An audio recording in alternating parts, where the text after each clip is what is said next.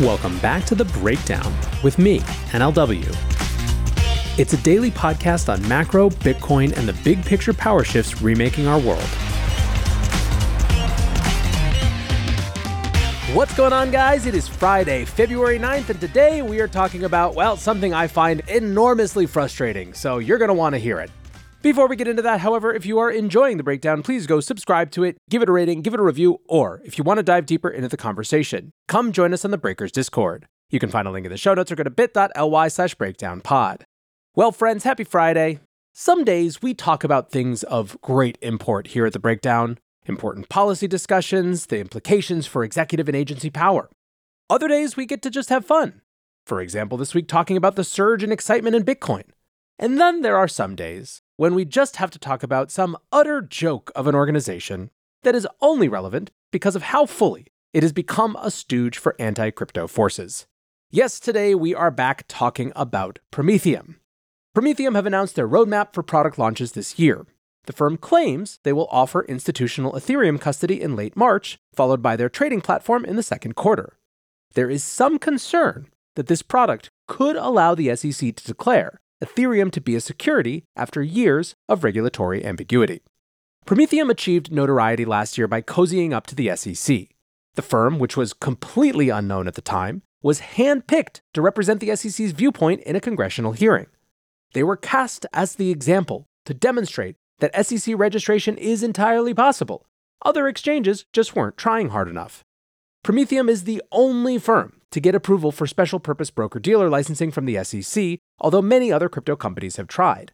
Following the hearing, however, it was revealed that Prometheum had no products, and it was an open question whether they could even legally offer trading in any crypto assets under current laws. Since then, Prometheum has gained licensing to provide settlement and clearing of crypto assets through a subsidiary. This would technically satisfy the SEC's concern that there is a clear conflict of interest in offering trading and clearing under the same roof. In addition, the firm now claims to be an SEC-qualified custodian. That term has been used in proposed SEC rulemaking, but does not appear to have a clear meaning at this stage. For his part, Prometheum co-CEO Aaron Kaplan has rejected the suggestion that Prometheum is an SEC plant. In an interview this week, he said, "I've never met or spoken to Gary Gensler." There is even more to this story than we're going to get into today. There's a potential connection to a large Chinese crypto firm, GOP lawmakers demanding answers from Gensler about how they got licensed and, of course, receiving no response, other GOP lawmaker questions about their connection to the CCP, and basically infinite speculation about how much of this is an SEC and Elizabeth Warren-controlled effort. Well, the controversy surrounding Prometheum got kicked up a gear on Wednesday when Fortune published an article entitled, "The SEC may be forced to declare Ethereum a security after controversial new launch." For years, of course, the SEC has avoided making their position on Ethereum known, refusing to publicly state whether it is a security or a commodity. Again, in the context of this, I'm not getting into the Hinman Doctrine and all that complication, but Prometheum is only regulated by the SEC, so technically cannot offer any services related to commodity tokens. By allowing Prometheum to launch Ethereum custody, the thought is that the SEC would be implicitly declaring that Ethereum is a security.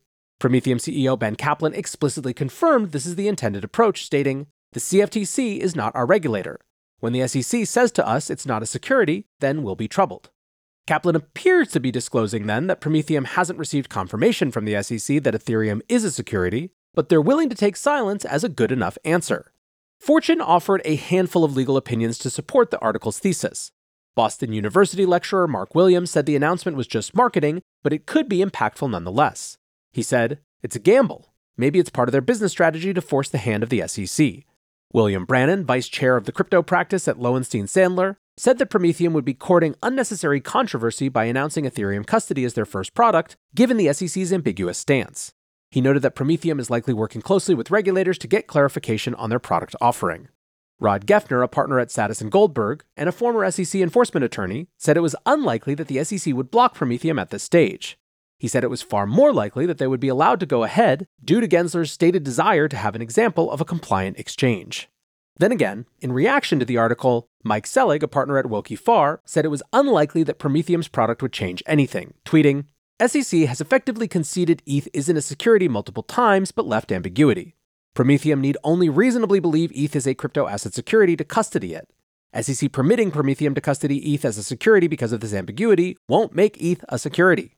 He noted that Prometheum has the broad latitude to self-certify digital assets as securities, making them eligible to be traded on their platform. This is the same authority that Coinbase and other crypto exchanges use when they determine that the digital assets they offer are not securities. Of course, aside from the confusion around what this means for Ethereum itself, the biggest question will be whether or not Prometheum can successfully launch a product. Other than working closely with the SEC, the firm has literally zero track record. The likelihood that such an inexperienced firm that has so many questions surrounding it will actually attract institutions to try out an untested custody service seems dubious at best. Members of the organization are claiming that they're seeing, quote, immense interest in their services, but refuse to name any specific institutional customers. In my estimation, Prometheum has already backfired for the SEC. Parading them out in front of Congress made Gensler look much weaker, not stronger like he wanted to. It did not answer people's questions about the challenges of just coming in and registering, as they say all the time, and instead made everyone, and not just crypto people, but congressmen and women as well, say, really? That's the example you're going to hold up? An organization which can't even legally launch a product? This is not one where I have ambiguous feelings, as you can tell, and I am certainly not alone in this. Bill Hughes, a lawyer at Consensus, writes, Prometheum as a black flag op to corner the market on crypto regulation would put Gensler on the Mount Rushmore of Machiavellian administrative state bureaucrats. No question. An all-time great DC swamp maneuver. Technocrats would start naming their kids Gary and hanging his portrait above their mantles. Today's episode is brought to you by Kraken. For far too long, the whole financial system has been standing still, too slow, only on for certain hours, overly designed for some types of people, but not for others. Crypto, at its best, represents progress. It asks the question, what if? It invites people in instead of leaving them out. It's on 24/7, 365, and moves at the speed of real life. Not everyone believes it. We've got our fair share of detractors. But that's the way it always is when you're building something new. Kraken is a crypto company that has been through the highs and lows of the industry, facing forwards towards progress throughout. And now they're inviting us to see what crypto can be. Learn more at kraken.com/thebreakdown. Disclaimer, not investment advice. Crypto trading involves risk of loss. Cryptocurrency services are provided to U.S. and U.S. territory customers by Payward Ventures Inc., PVI, DBA, Kraken. Speaking of the folks in Congress having it up to here with the SEC, a group of Republican senators, including Cynthia Lummis and J.D. Vance, have written to the SEC complaining about their unethical handling of a different crypto case. The lawsuit in question is an enforcement action against a project called DebtBox. In this case, the SEC materially misrepresented the risk of the project draining bank accounts and shifting money offshore in order to obtain a temporary restraining order. Once the SEC received the TRO, they used it to freeze bank accounts owned by the project, its founders, and their other unrelated businesses. The court has called on the SEC to show cause why they should not be sanctioned for this behavior. The SEC moved to dismiss the case last week and said that no further disciplinary action from the court was necessary. They wrote in a recent filing that, quote, agency officials have taken and are taking broader corrective action to ensure the concerns raised by the court do not arise again, including holding mandatory trainings for all enforcement division staff involved in investigations and litigation on the importance of candor and the duty to promptly correct any inaccuracies. The senator's letter, however, suggests that this conduct raises further questions about the SEC's behavior in other crypto enforcement cases. They write, regardless of whether commission staff deliberately misrepresented evidence or unknowingly presented false information, this case suggests other enforcement cases brought by the commission may be deserving of scrutiny. The letter continues, it is unconscionable that any federal agency, especially one regularly involved in highly consequential legal procedures, and one that, under your leadership, has often pursued its regulatory mission through enforcement actions rather than through rulemakings, could operate in such an unethical and unprofessional manner. Notably, the senators serve on the Senate Banking Committee, which has oversight powers over the SEC. They did note the agency's pledge to conduct additional training, writing that, perhaps such training in the most elementary aspects of legal conduct is necessary. However, we are skeptical that this response and the Commission's pledge to reshuffle personnel is proportionate to the very serious allegations outlined by the court. The senators noted that confidence in the SEC and trust in its pure motives in conducting enforcement actions is paramount. They wrote, this trust is undermined and your mission compromised by episodes like the DebtBox case. Now, one surprising one from DC, leading House Democrat Maxine Waters says she is close to a deal on stablecoin legislation. Waters and her Republican counterpart Patrick McHenry have, of course, been at the negotiating table for over a year regarding the stablecoin bill.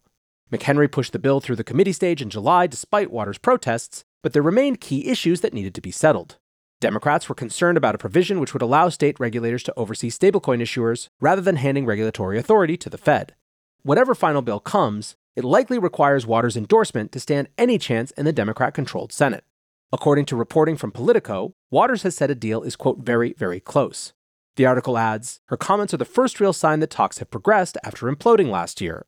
Waters confirmed that federal oversight is still her line in the sand, stating, "That's what's important to me. Our central bank should have the power of oversight and should have the ability to be at the head of this." However, she said that Democrats had, quote, worked something out with the feds, and I think it's okay. During a congressional hearing earlier this week, Treasury Secretary Janet Yellen was pretty clear on how she viewed the issue, stating, "It's critical for there to be a federal regulatory floor that would apply to all states and that a federal regulator should have the ability to decide if a stablecoin issuer should be barred from issuing such an asset." Since this issue was first raised, stablecoin experts have noted that a tiered approach should be appropriate. This would allow smaller stablecoin issuers to work with state regulators while still allowing the Fed to intervene as necessary. A couple more stories before we're out of here. Over in Montenegro, Terraform Labs co-founder Do Kwon has won his appeal against extradition. The decision has been set aside and will be returned to the original court for a new determination. Kwon has been battling against extradition requests to both the US and South Korea. He faces criminal charges for fraud in both jurisdictions in relation to the collapse of Luna and the rest of the Terraform ecosystem in 2022. The Montenegro Court of Appeals essentially said that the proper legal process was not followed correctly and that the extradition order was therefore invalid. Nothing in the appeal indicated that Kwon could not be extradited, just that the court needs to ensure its reasoning is sound and follows the law. Kwon was arrested in Montenegro late last year after being caught traveling on a fake passport. He has now served his time on that charge, but his extradition will now need to await a new hearing. Kwon's CFO, Han Chong-jun, was extradited to South Korea Monday to face criminal charges. Han was arrested alongside Kwon when he entered Montenegro. One interesting speculative story, a curious Twitter post from Coinbase chief legal officer has spurred speculation. Paul Grewal tweeted yesterday, "A word of advice to outside counsel. Don't front-run your in-house counsel in sharing good news with their business partners. Let them have that moment. We regularly have to deliver tough messages. Depriving us of the first shot to share news when it's good is discourteous at best." Now, there are only a handful of legal matters where Coinbase would have engaged outside counsel that could be the subject of this good news. The main active case is Coinbase's lawsuit against the SEC. The most recent event in that case was a hearing where Coinbase had asked the judge to decide in their favor without proceeding to a full trial. The key issue is whether numerous crypto tokens offered on Coinbase could be considered unregistered securities. Good news in that case would obviously be good news for the entire industry. The other possibility would be the lawsuit between Satoshi wannabe Craig Wright and the Crypto Open Patent Alliance, which is currently in its first week of a full trial. Coinbase is a key member of COPA, and the lawsuit is seeking to end Wright's claims that he is Satoshi and holds intellectual property rights over the Bitcoin white paper. Wright has used these claims to pursue copyright infringement and defamation lawsuits against Bitcoin developers and personalities over the course of the last several years. We have chosen not to cover that trial in a detailed way this week, as by all accounts, it is a dumpster fire. Wright is currently in the middle of giving evidence and has been repeatedly caught in lies and revealed to have fabricated evidence. So whatever the good news is that Grewal has received, we hope the industry can learn of it soon. And friends, we will wrap there for today. I hope you are getting ready for a wonderful weekend full of relaxation and fun. One more big thank you to my sponsor for today's show, Kraken. Go to kraken.com and see what crypto can be. Until next time, be safe and take care of each other. Peace